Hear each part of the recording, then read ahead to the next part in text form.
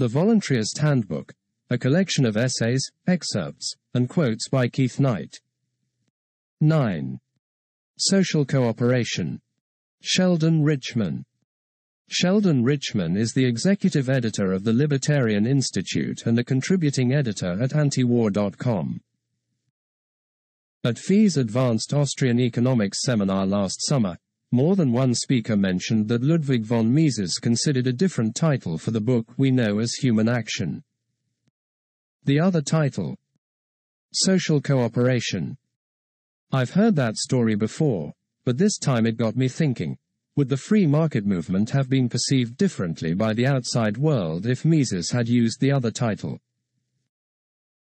With the question phrased so narrowly, the answer is probably no. So let's broaden it. Would the free market movement be perceived differently if its dominant theme was social cooperation rather than rugged individualism, self-reliance, independence, and other synonyms we're so fond of? Maybe. There's no mystery why that other title occurred to Mises. I haven't tried to make a count, but I would guess that social cooperation, or human cooperation, is the second most used phrase in the book. The first is probably division of labor, which is another way of saying social cooperation. Human action is about social cooperation, or it isn't about anything at all. The first matter Mises takes up after his opening disquisition on the nature of action itself is cooperation.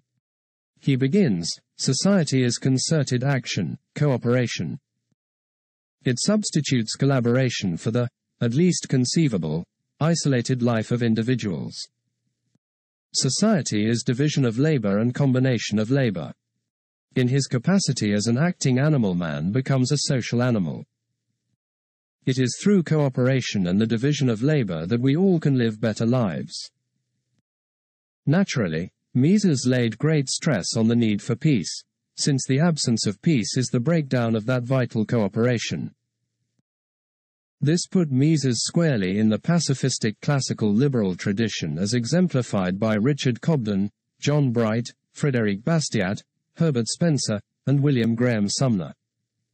Mises wrote in Liberalism, "The liberal critique of the argument in favor of war is fundamentally different from that of the humanitarians. It starts from the premise that not war, but peace, is the father of all things. War only destroys. It cannot create. The liberal abhors war, not, like the humanitarian, in spite of the fact that it has beneficial consequences, but because it has only harmful ones." Given Mises's orientation, it is unsurprising to see him attach so much importance to what he calls the Ricardian law of association. This is known as the law of comparative advantage, or cost, which states that two parties can gain from trade even if one is more efficient at making every product they both want. The key is opportunity cost. A $500 an hour lawyer who is also the fastest, most accurate typist in the world will likely find it advantageous to hire a typist. Why? Because every hour the lawyer spends typing instead of practicing law costs him $500 minus what he would have paid a typist. The typist faces no such opportunity cost. So lawyer and typist both benefit by cooperating. This is true of groups, countries, too. People will discover the benefits of concentrating on what, comparatively, they make most efficiently, or least inefficiently, and trading with others. As a result, more total goods will be produced. This law is an important part of the argument for free international trade because it answers the objection that a national group that can't make anything as efficiently, absolutely, as others will be left out of the world economy. But Mises understood that the law of comparative advantage was merely an application of the broader law of association.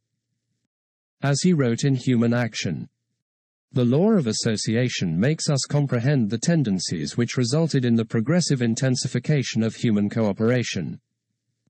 We conceive what incentive induced people not to consider themselves simply as rivals in a struggle for the appropriation of the limited supply of means of subsistence made available by nature. We realize what has impelled them and permanently impels them to consort with one another for the sake of cooperation. Every step forward on the way to a more developed mode of the division of labor serves the interests of all participants. The factor that brought about primitive society and daily works toward its progressive intensification is human action that is animated by the insight into the higher productivity of labor achieved under the division of labor. This seemingly simple idea leads to counterintuitive conclusions. As a result of expanding cooperation, human beings compete to produce, not to consume. Mises expressed this with my favorite sentence in Human Action. The fact that my fellow man wants to acquire shoes as I do, does not make it harder for me to get shoes, but easier. The expansion of cooperation also means dealing with strangers at great distance, a further incentive for peace.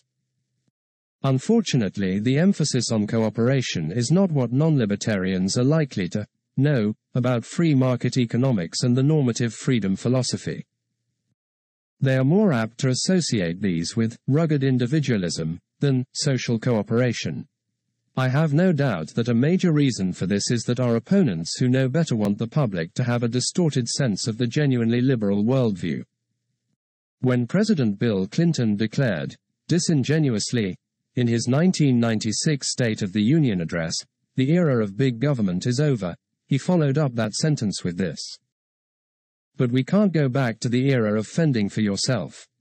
But human beings have always been social, political animals.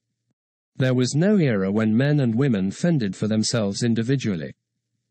The choice is between free and forced association." Of course, libertarians and free market advocates do emphasize the importance of the division of labor. Nevertheless, we are partly responsible for the public misperception. Our rhetoric too often implies atomism, however inadvertently.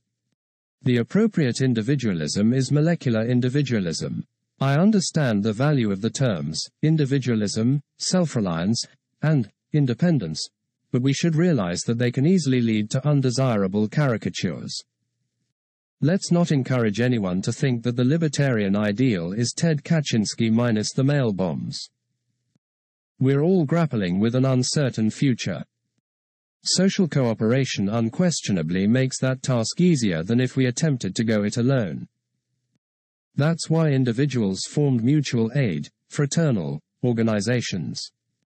Besides camaraderie, these groups provided what the welfare state feebly and coercively supposes to provide today: islands of relative security in a sea of uncertainty. If people support the welfare state, don't be puzzled. It's because they cannot see a better voluntarist alternative. That's where libertarians come in. We libertarians might have an easier time persuading others if we emphasized that freedom produces ever more innovative ways to cooperate for mutual benefit, and that when government dominates life, social cooperation is imperiled.